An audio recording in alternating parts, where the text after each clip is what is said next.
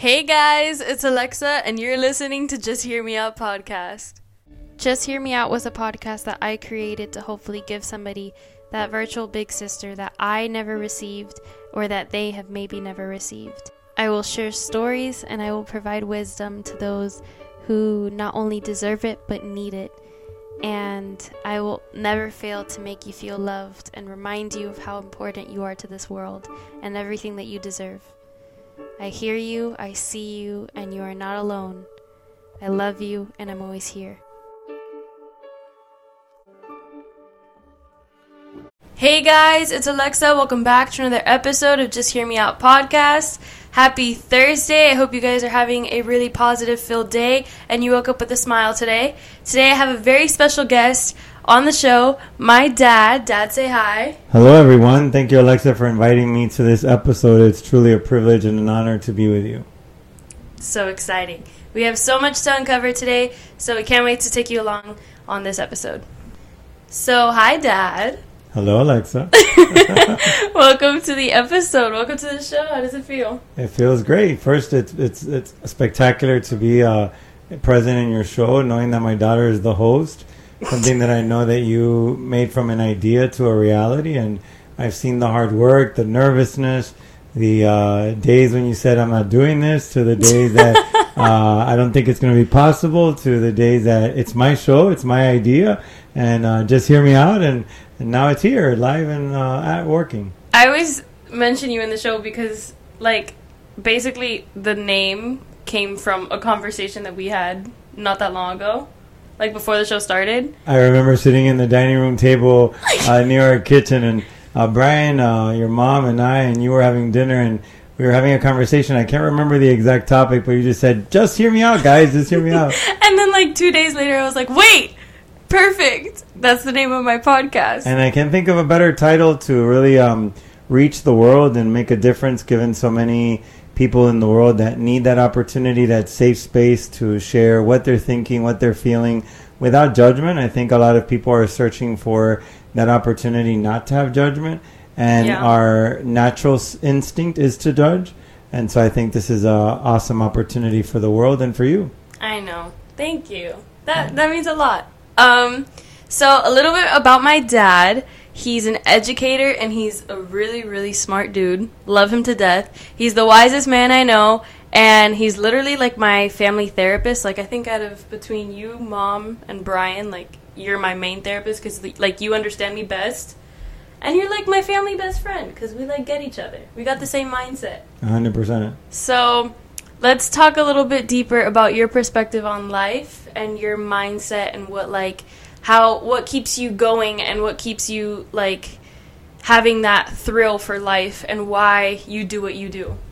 Oh, I think I would have to take you back to understand a little bit about myself and where who I am began. First of all, I was born in Miami. I'm the son of two Cubans. My mom came to the United States at the age of 2 from Cuba, and my dad came at the age of 21. They both immigrated to New Jersey and Union City, where it was the past Miami. That's where all the Cubans went when they were immigrating. So my parents were no different. They went there. My grandfather was a carpenter, was brought to the United States on a working permit. He became a carpenter in Union City, and that's how my mom came so early. My mom studied here. She is a fluent English speaker. She graduated from high school, went on to beauty school where she graduated as a beautician. My dad, opposite to that, came at a later age. My dad had a very unique upbringing. He was a orphan from my grandfather's side at the age of 4, and due to the different obstacles that my grandmother was confronting at that moment, my dad actually grew up with his aunt and uncle and really had to become a man at a very young age. So when he had the opportunity to immigrate to the United States, he came to Union City and he started to work there, and where he met my mom, got married. My mom had a lot of difficulty to have children, so I am the product of 10 years of patience and 12 miscarriages.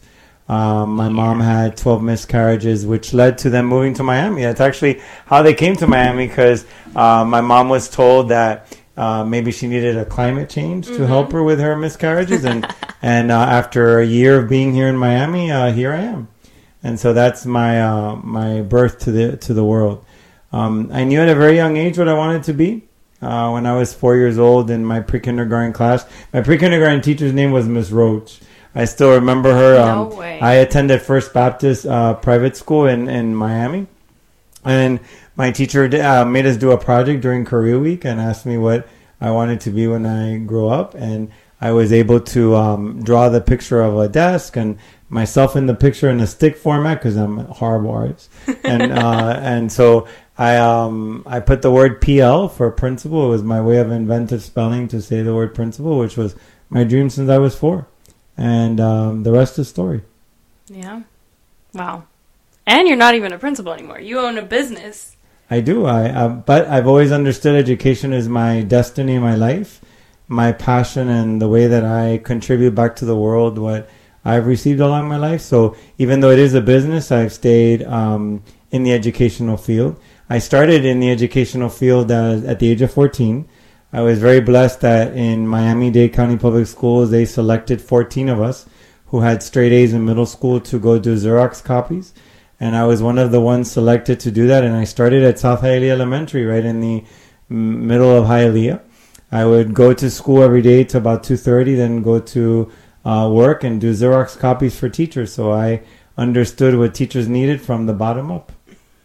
Wow. So much respect, because you started working at such a young age. And I started working when I was 15. Was I 15? Mm-hmm. Yeah, I was 15.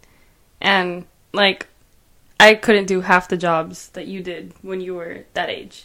You know, it was a great experience, and at that moment I didn't realize it, but working there and then being a principal secretary, graduating as a teacher at the age of 19, becoming an assistant principal at the age of 25, and a principal at the age of 31, really made sense how all the puzzle pieces in someone's life comes together, and how all of the experiences maybe in the moment don't make sense, but as life unfolds, you understand that everything is a piece of your puzzle. And seizing those opportunities and embracing the challenges as well as the opportunities equal the readiness for that moment when it is your moment. And so I challenge the world and those that are listening to us today to understand that everything in life is planned. Everything in life has a purpose. And if you just surrender to the captain of your ship and the waves of the ocean you're riding, the destinations will make sense as you reach each port of call throughout your life. You guys see where I get my analogies from? This guy. Right here. I, like, captain to my ship. The other day I was talking about flowers and, like, Disney. This is where I get my analogies from. What was the most pivotal part of your career? Like, when me and Brian came into the world, what was the most pivotal part, and what was the biggest change adapting to being no longer just a husband and a business owner or an employee to now being a father as well? Well, if I answer the first part of your question with regards to the most pivotal part of my career, my dream was to be a principal, and it was the part of my career that took me the longest. Mm-hmm. I interviewed 27 times for principalship. I finaled 26 of the 27 and got none of the 26. And when I thought I was going to return to my 7th year as an assistant principal and not attain that dream that I was after, I got a surprise call unexpectedly and became the principal at Lakeview Elementary. And in that moment, I realized that everything has a purpose. Every one of those 26 times I would get a call and they would tell me, "You're not the one that was selected," my heart would break. And when I was sitting in my desk at Lakeview Elementary as the principal, I realized that all those opportunities did not unfold or manifest because I was meant to be at Lakeview. And that was the most pivotal moment of my career. That school, that seat, those 4 years there changed my life forever. That transformation made me the current transformation agent that I am across the nation, and the opportunity to help so many other principals who are changing schools and need that support and that guidance. With the second part of your question around when you and Brian came into the world, how did my life change going from being just my wife and I to now being 3, then 4?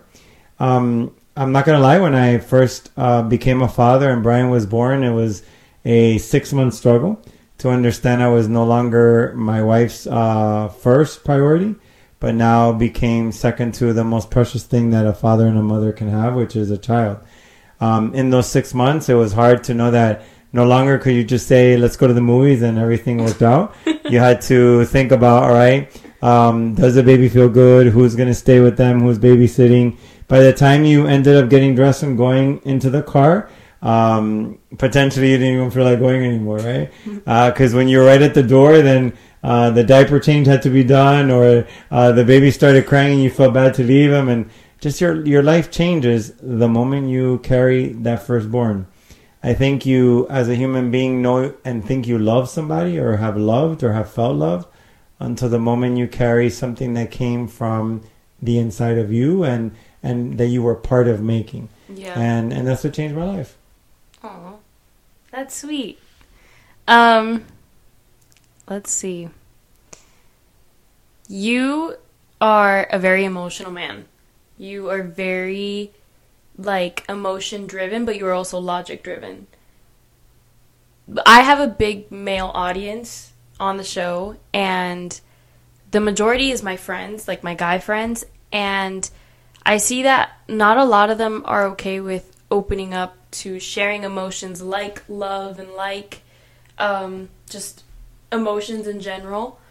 What is the biggest piece of advice that you can give a teenage boy or a man listening about anything emotion driven and just how that influences your life? I would say be yourself. I am very spiritual. I believe in the I am state. And for me, the I am state is just being yourself. I don't think there's a right or wrong answer for anybody. I don't think that someone should be more emotional or less emotional. I think you just have to do and feel what's right for you. At a very young age, I learned that I was going to take the road less traveled in life, that I was not going to be the norm, and sometimes I would be the outlier. Because I was very focused, I was very family oriented, I was very, goal oriented, and I was always interested in serving those that were around me. And that was not the norm at my young age. I got offered to do high school in 2 years when I was the age of 14, and I didn't have time to go out, didn't have time to socialize. My lunchtime was sitting in the window of the second floor of Miami Springs Senior, doing the homework for night school for the other grade level I was doing at the same time. And despite the criticisms and the pushback and resistance that I would get from the judgments I would receive from those that were around me, I stayed true to what I felt and what I wanted to do. I think one of the most important things that any man can really seek to understand and embrace is that manly behaviors or being a man is not about muscles. It's not about being angry. It's not about being in control. It's about being centered. I define the word manly as a synonym for centered. Centeredness. You have to understand what is your north. What do you want to do? What do you believe in? How do you want to get there? What are you willing to change along the way? And what you are so firm about that you're not going to change despite what anyone tells you or what you see? I think the difference that today a lot of us as men are facing is that when I was growing up, we didn't have social media to show us other people. Now our young men are challenged by the judgment of others that they're seeing through that social media, TikTok, Instagram, versus what they want to do, and feeling that because someone's on Instagram, they must be right, and therefore I got to mirror who they are. And the moment you try to copy somebody or you try to be someone's equal or be like someone because you feel they're the ones that are accepted, that's the moment you lose yourself. And once you lose yourself, it's going to take you a while to find yourself. I feel like a lot of boys nowadays, especially people my age, they struggle with, they're always comparing themselves to guys on social media, like you said, and they also rely on seeing unrealistic expectations Because like women on social media and like seeing girls that are on Instagram and stuff, the same thing applies for boys. And I feel like with that, they struggle a lot in finding the right friendships. They struggle in finding the right relationships. And I feel like that's why I feel like I don't belong in this generation, because I've never been so social media driven, like unless it's like I apply it to my own life, but like I don't compare myself to those people on social media. Well, I think, dealing with young men and women every day of my life and my career, and always relating it back to when I was a young kid and I was a teenager and an adolescent, I see the differences because you have the ongoing challenges of the life of others being a reality in yours. Mm-hmm. I didn't have that. The only life that was a reality was mine, my parents, and my sister. And that creates the lack of being happy with who you are and what you are and what you have. And I think that the beginning of peace is being happy with who wakes up every day and looks in the mirror. My dream was always to have a 6-pack, go to the beach, be able to take off my shirt and walk down the beach and everyone look at you. That's the norm, right? It's normal. Everyone goes through that. But I realized early on that everyone has different priorities. And my priority was to be focused on my school and to be focused on becoming everything that my dad always wanted me to become. And my mom always supported me to become.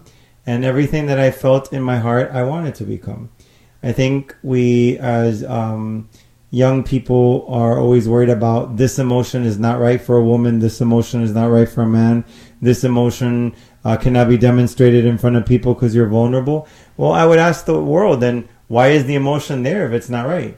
So if everyone has an emotion to cry, an emotion to be happy, an emotion to be angry, an emotion to be disappointed, an emotion to be sad, that's because the emotion at some point is going to come out and it has to manifest. And I think we try so hard to be what society or what we think we should be that we forget to be who we were born to be.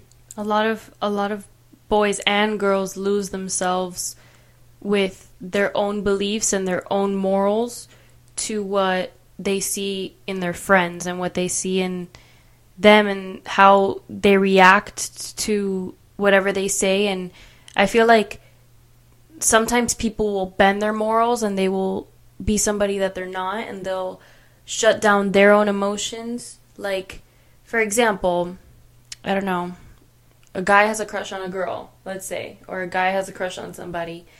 They will tell their friends, and their friends will be like, yeah, but that's so not like you're gonna leave us, our bromance, for some chick that you don't even know, like that type of situation.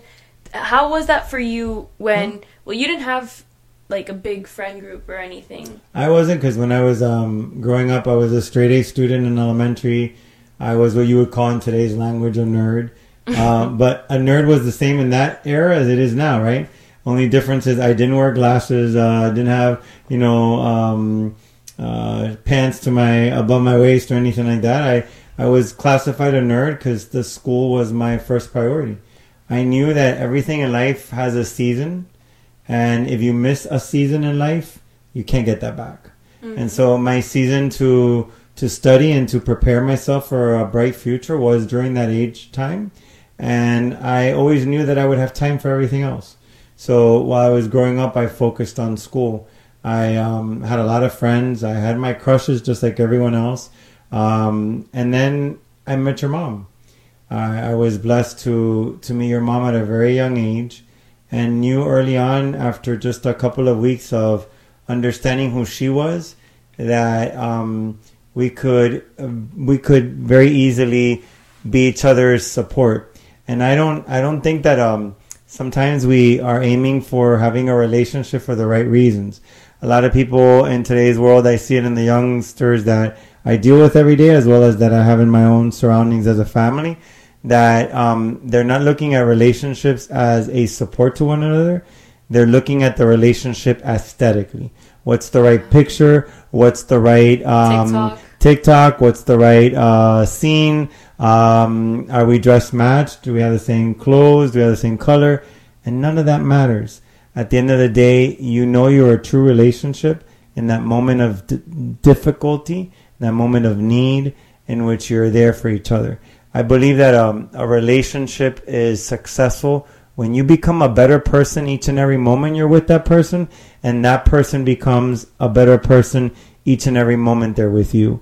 You should never aim to be just you about you or just about them. It should be each other working about each other.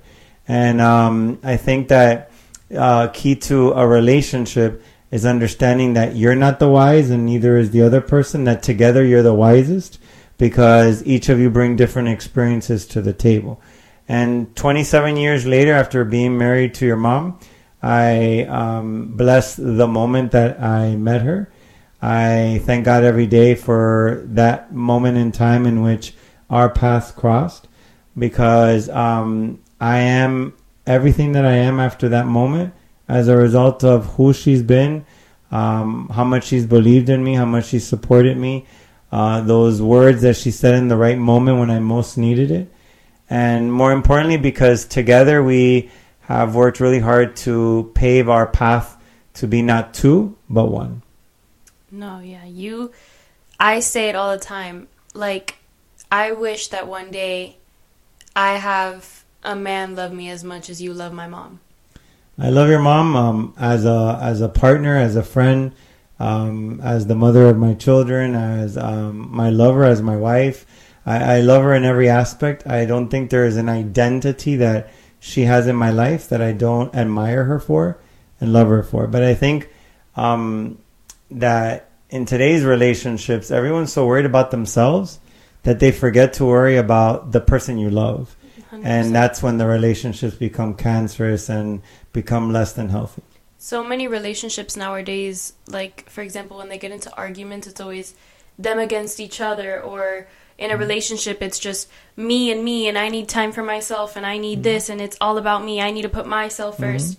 And they're not always, it's never them against the issue or them being one. And I feel like in a relationship, you have two worlds that collide. Like in Tarzan, you know the song on Tarzan that goes, 2 worlds, 1 family? That's exactly what I relate to every time I bring up a relationship, because I've always seen a relationship to be 1 and never 2 because of the example that I have in my household. But also, I look at it as 2 souls that enter one body. Yeah. But they don't stop being the soul they were. No. They're just now in one body. The other thing, that every relationship is going to have difficult moments.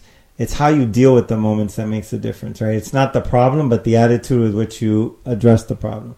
And so I think as long as there's a great level of respect, there's a great level of admiration for each other, and there's a commitment that you're going to cross the battlefield and the minefield and not be, not go into explosion, you'll end up always successful.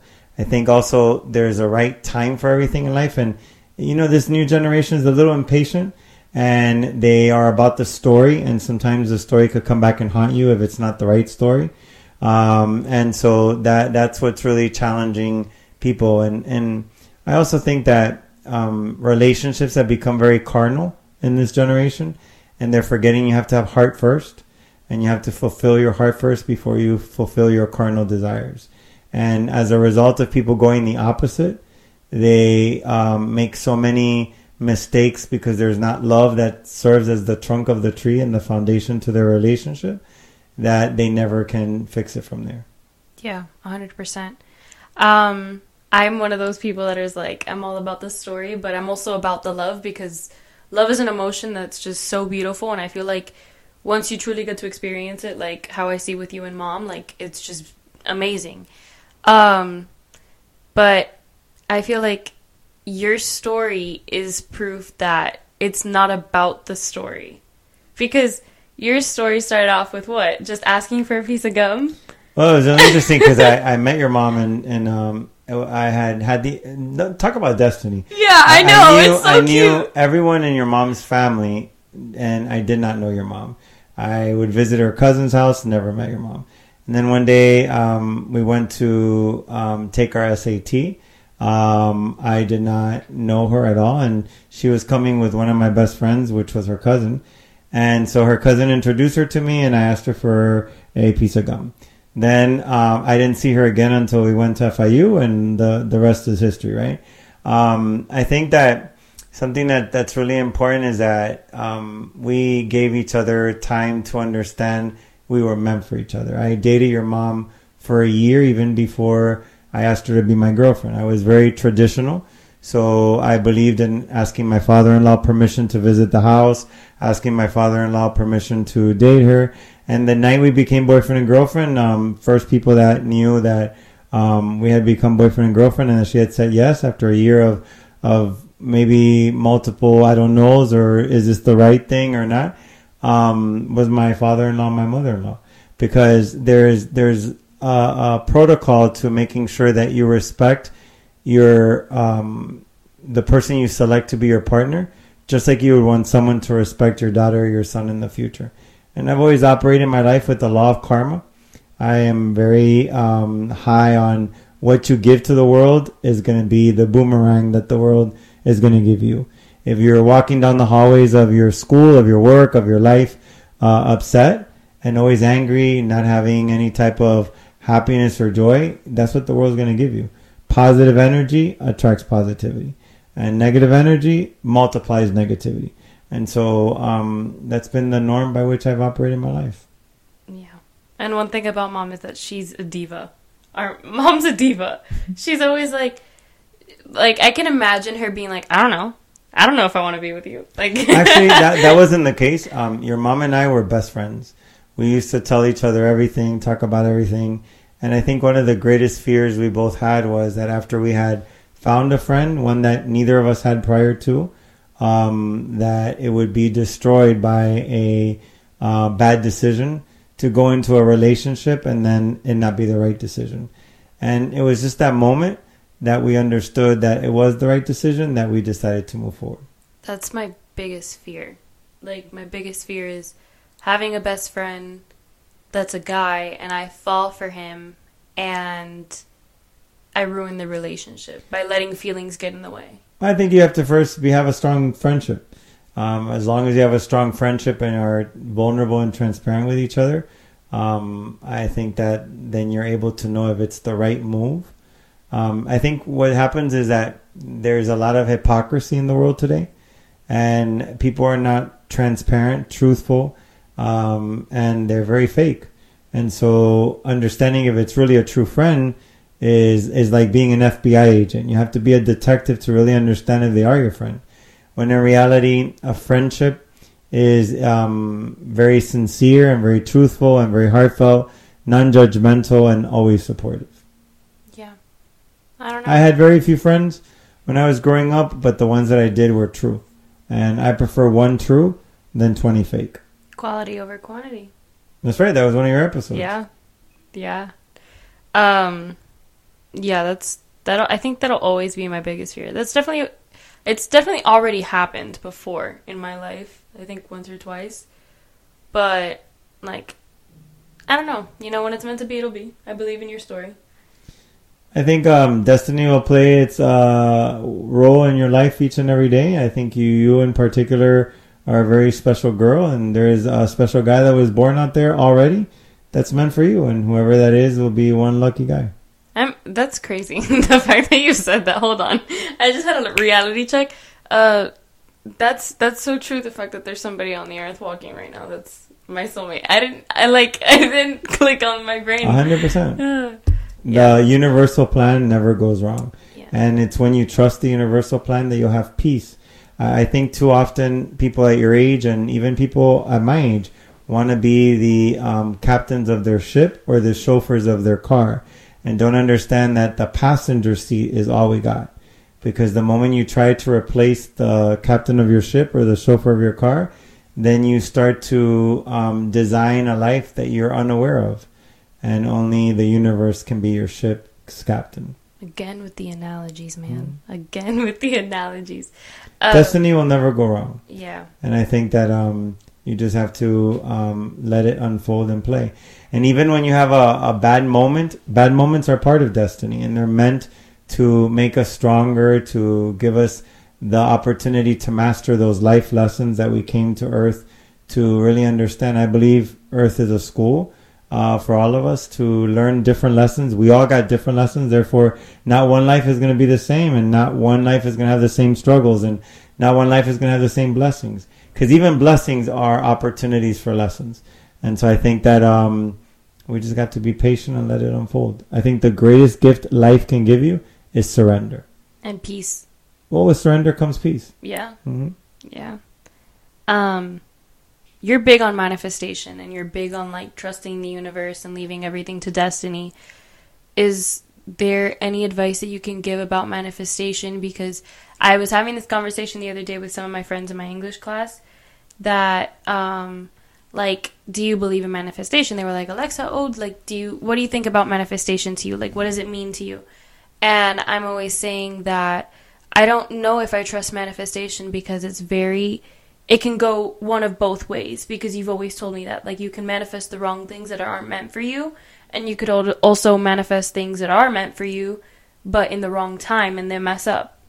I think one of the first things, or one of the first lessons you have to learn to understand manifestation is that the universe is never going to give you something that's not right for you.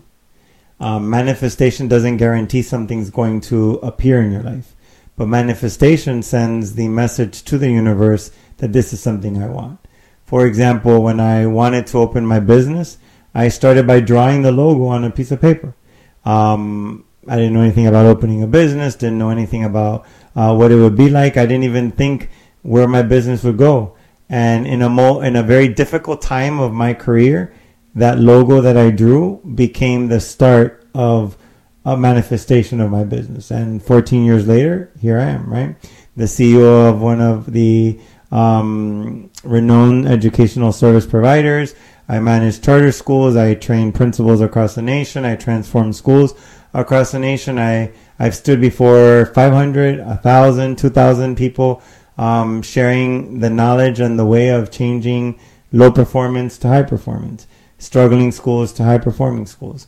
And so it's all about being committed, but manifestation has a double-edged sword. You have to go into manifestation understanding that you're going to win some and you're going to lose some. And if you don't have that balance and you're not able to understand that when something doesn't manifest, it wasn't meant to be, then you can't go into the law of manifestation. Yeah. I feel like I've manifested a lot of things in my life, but for the wrong reasons. I've definitely done that before. The one thing I will say that I've manifested, like, well, was this podcast. 100%. You remember me sitting last year, was it? It was like New Year's Day or something, right before school started again on winter break. And I remember we were in Design District, and we were at that Mediterranean restaurant, Astra, and we were talking with Artur, my dad's co-CEO, and with my mom, and we were all saying, like, oh, what are New Year's resolutions? And I was like, well, I want to start a podcast this year. But it never ended up happening, and I feel like if I would have done it, if I would have manifested that and I would have wanted it in the moment, I feel like I wouldn't have done it for the right reasons. And now, a year later, I started it the same day that I wanted to start it last year, but now I'm more mature, I'm more put together, I'm more experienced, because I didn't think that half the things that I would have experienced before 2022 to now 2023, it's definitely made me, like, have more of a story to tell on this podcast. I think, life is like I don't know if, the movie Star Trek? Yeah. So Star Trek, you know how those doors open and there are portals that they have to transport themselves through? Yeah. I think life is all about that. The door to every opportunity, every desire, every goal opens in the right moment. Not a minute too early, not a minute too late. But then it's up to you to walk through the door, right? And I think that you had the aspiration to do this, and you researched it, you worked it, you thought about it, you internally reflected on it, you understood the battles you may confront by doing this, because being a change agent, and this is a form of being a change agent, is the road less traveled. And being a teenager. It is, and in this world today, with all the judgment that exists, and people like to feel powerful by judging others, I think that this is something that you would not have been ready for a year ago. I think the surrender to being you and forgetting the world was a precursor to you being able to do this. And that's something that, in this opportunity that I have to speak to so many through your show and your episode, I would challenge those that are listening to understand there'll be a right moment for everything, and not to suffer or cry because something hasn't manifested when you think it's the right moment, and trust that the universe will give it to you when it is right for you. Like, just because it's not happening in a month, a day, a year, doesn't mean it's not manifesting. It's just not manifesting to your timeline per se. Because that's the first mistake. The first mistake we have as human beings is having a timeline. Because timelines are the ingredient to dissatisfaction. Mm-hmm. What we should have is ideas. What we should have is actions that we're going to take to make the ideas a reality. And we should then leave it up to the universe to make it happen. Yeah, I feel like I've made the biggest mistake. And you tell me this all the time. You're like, don't have a timeline. Because I'm always like, I told this to Sophie when I had Sophie on the show, that I'm a go with the flow type of girl. But I need to know when the flow starts and the flow ends. Because that's control. Then it's not really control, but it's just like I like to know when things are going to happen for me. But that also leaves out the sense of surprise that life has, and like the sense of like weight that the universe makes you do, like that sense of impatientness that I get. But I feel like that's just because like I get really anxious with some things, and I like associate so many things with like, oh, maybe it's just not meant for me because it hasn't happened according to my convenience. But even by you saying something's not meant for you is you manifesting something maybe not happening. Yeah. So remember that our words have power. As human beings, we've only understood a portion of the power our brain has and our thoughts have.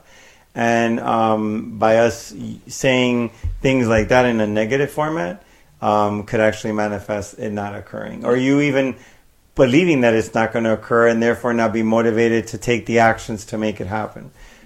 So I would encourage our listeners to always do things in from a positive intention. I wish I could have you on the show like every week. Because, like, this is the most motivational episode. I feel like when I'm filming by myself, I get very scared. Like, I get very nervous, and I always feel like I'm saying the wrong thing. But when I have somebody else on the show, it's, like, way more comfortable. But, like, this is the most motivational that I've ever gotten and that we've ever gotten in a conversation. So, like... well, I think that one of the things that we're always fearful of is failure. Big time. And a life is only complete when it has the balance of failure and success.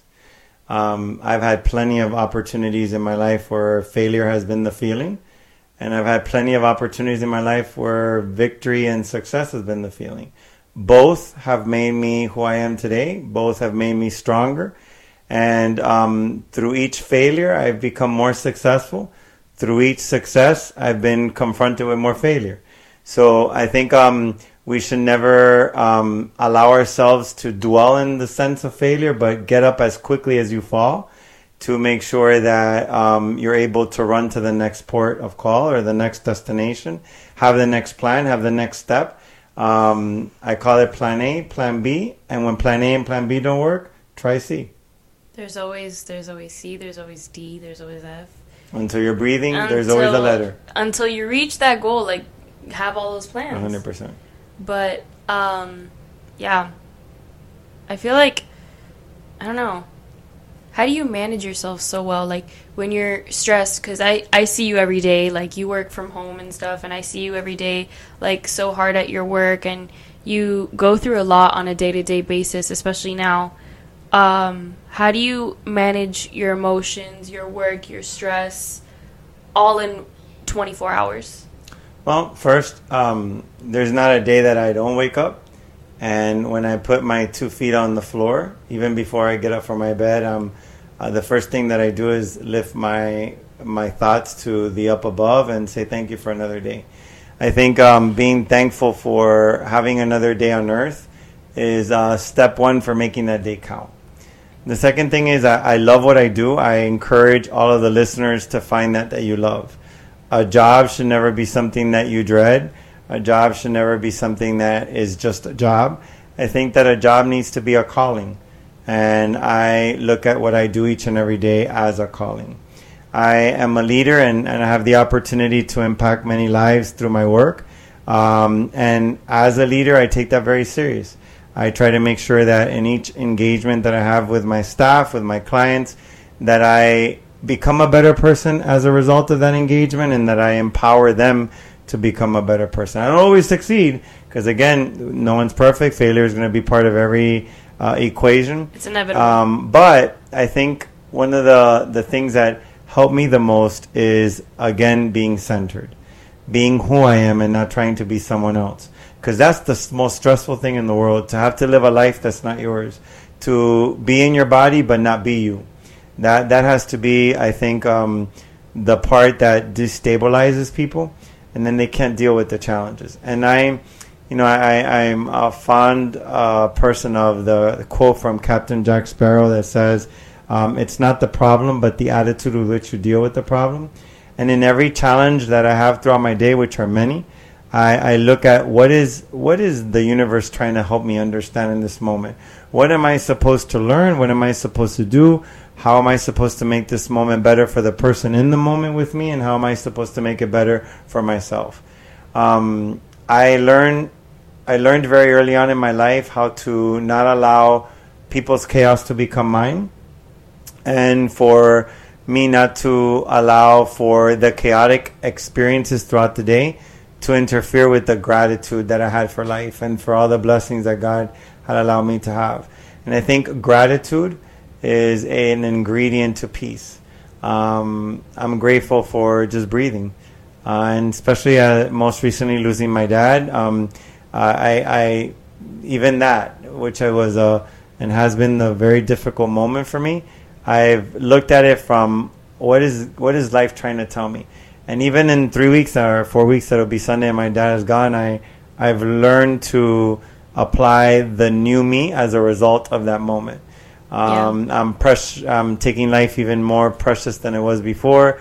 I've understood that we're all a sum of choices, and I'm trying to make a better choice each and every day. And happiness is a choice. Happiness is not a state. It is a choice. You have to wake up every day saying, I want to be happy. I'm going to look at, even though I'm working in front of my computer and I have 5 deadlines, I'm going to be happy that I do have deadlines, because that means I have work and I have prosperity for my family. If I have no deadlines, I have no work, I have no money. So it's all about how you look at things. Just means you're alive. Of course. Yeah. No, I feel like, yeah, with how you said, like, the passing of Abuelo, that was, like, that made me not choose happiness for a really long time. I feel like I dwelled in my own depression for a really, really long time. I probably still do. Like, each and every day I'll include it to one day, to, like, part of my day, but, like, it's very hard for me to manage my emotions. I guess it's because I'm a girl. Like, I don't know how else to say it, because, like, you guys have control. Do they? I don't think that has to do with a gender. I think it has to do with a mindset. Yeah, that's true. So I think that, when you lose someone you love, your world crumbles. You lose yourself for a moment. You try to understand the why. You try to realize that the end came. But really, it's when you realize that you have a new beginning that you start changing your engagement with the new reality. I lost my dad. I used to have to call him. I used to have the opportunity to call him on the phone and chat with him, talk to him. He would come to my house and I would do coffee for him.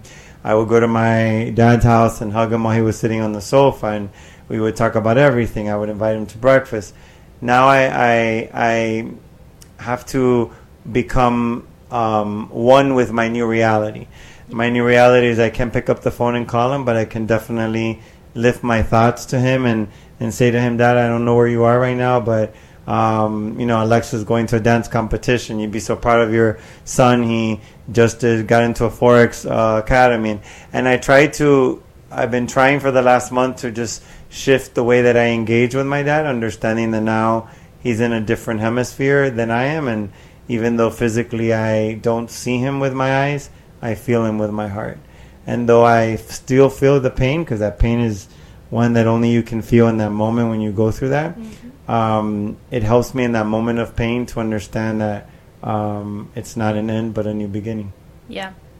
I said that in the grief episode that I had towards him, that really when you lose somebody that close, it's like a rebirth. It's like you woke up the next morning and you were a whole new person, but for the worst reason. And I feel like since then, it was like I feel like you felt it too, like a part of you died with him, right?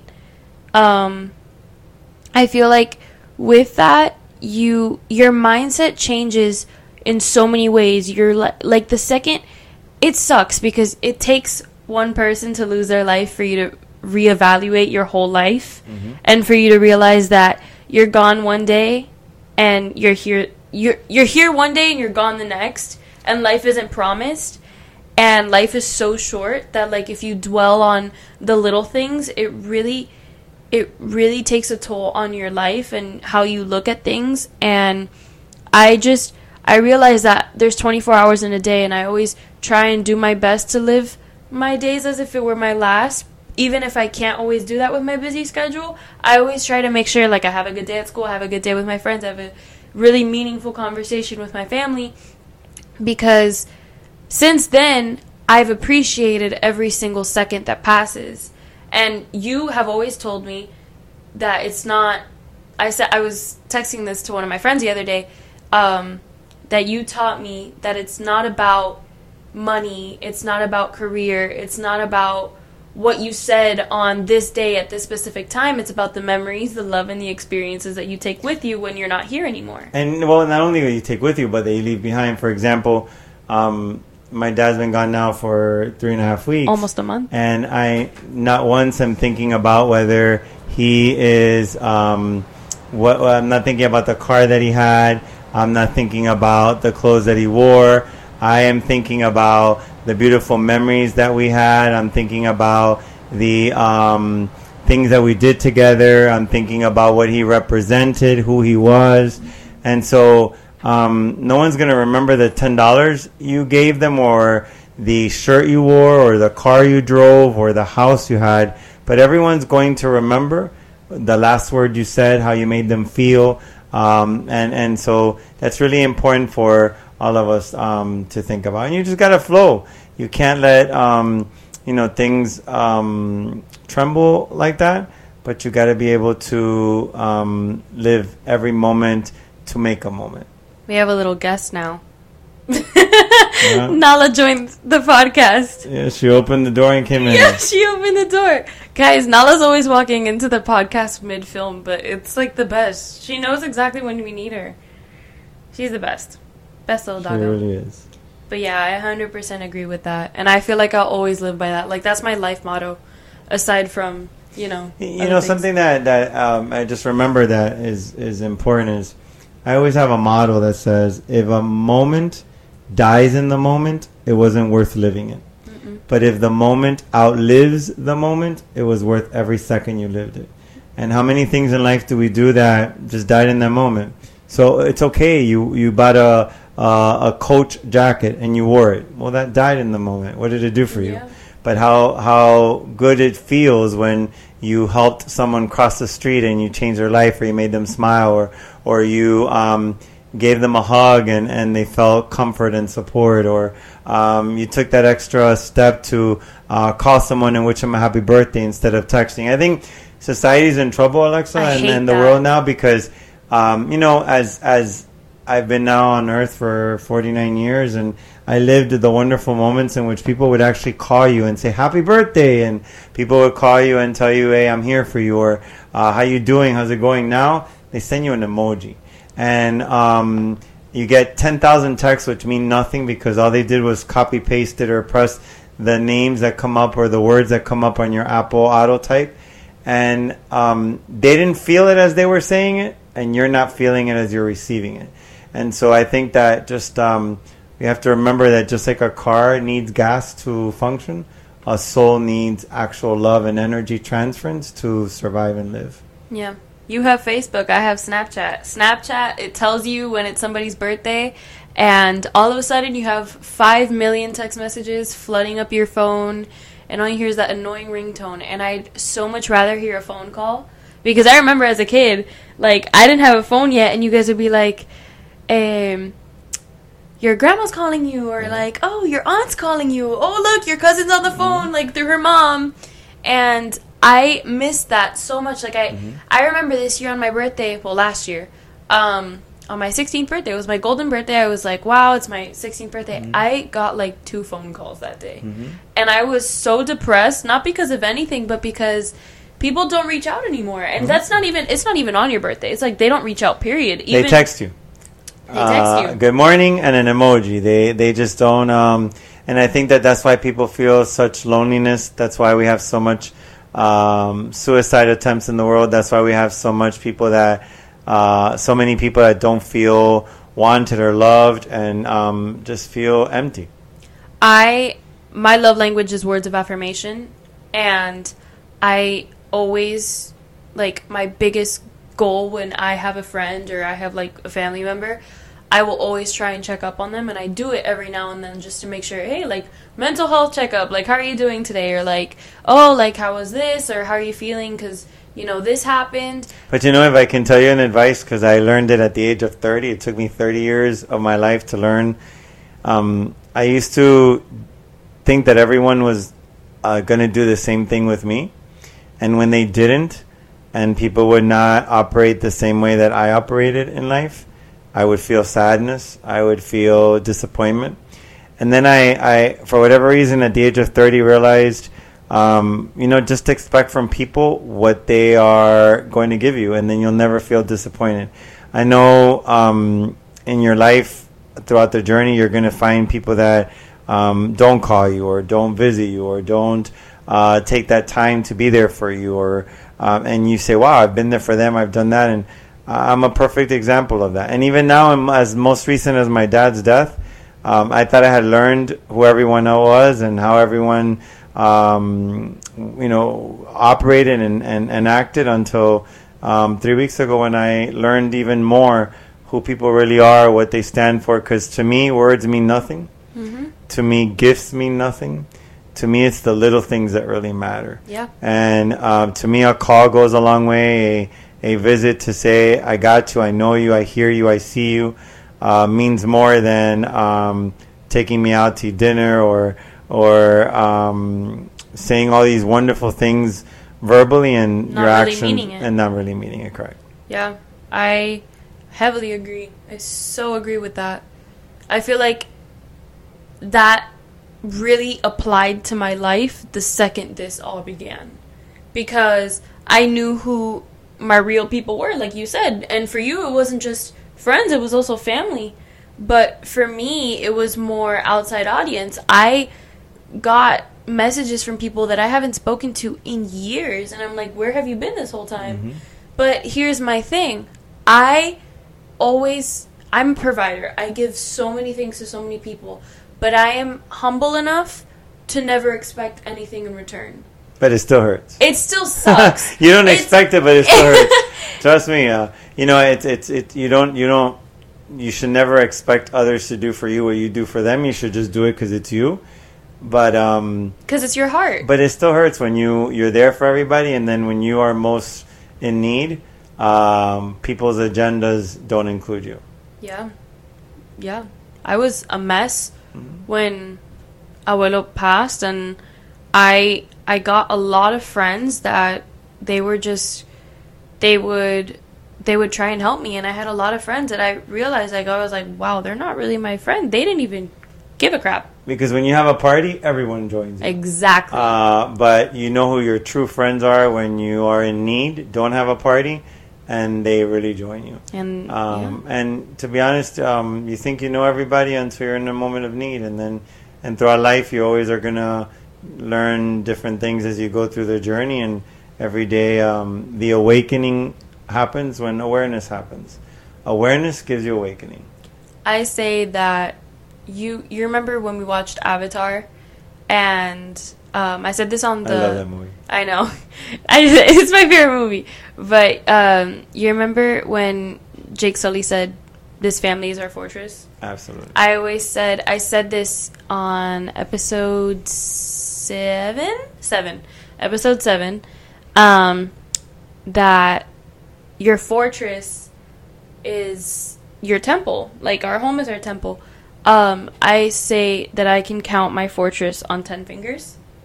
And for me, that's always been enough, because 3 of them belong to you guys, you 3, and the little furry ball right there. And that's okay, because, like, yeah, it's a small fortress, but it has a big impact on me. And that's all I'll ever need. And I don't expect anything from them, but they still, like, you guys, you still give me everything I need without me asking for it. I'll still be there for everybody. That's just who I am. That's what I believe in. That's what I feel. And I always do what I feel. But I also, every day, take into account who people have demonstrated to be. And I feel the pain. Once the pain heals, I just move on. Yeah. Well, we've come to a close. Thank you so much, Alexa, for inviting me to your episode. I really appreciate it. Thank you. If you had, like, you close off your Zoom meetings, if you had a couple of words to describe this episode, what would you say? Be you. Stay the course. Don't let obstacles stop you. And make sure that you're standing before that minefield, in which has, mines, bombs, and different things in the field. And don't be afraid to just go across and walk through. Let your heart guide your every step, and you will get to the other side without a bomb exploding. A lot of people say, "What would Jesus do?" But, like, I feel like from now on I'm going to say, "What would Jeffrey do?" No. Jesus is definitely who we have to believe in, but this is not a place to talk about religion. Obviously not. But I would say that you need to believe what your heart tells you. Your heart already knows what your mind still has not uncovered or discovered. And as long as you follow your heart, your mind will always guide you. Well, I guess that wraps up the episode. You guys know that I love you guys with all my heart, and I never fail to remind you. Since I'm lucky enough to have my dad with me every single day, and I get to have these meaningful conversations, I hope that this episode makes you feel like you can have my dad with you every single day, motivating you. But this definitely wraps up the episode. You guys are my favorite people on the planet. Never fail to remind you I love all 400 of you. And stay tuned for the season finale tomorrow, March 31st. I love you guys, and as always, besitos.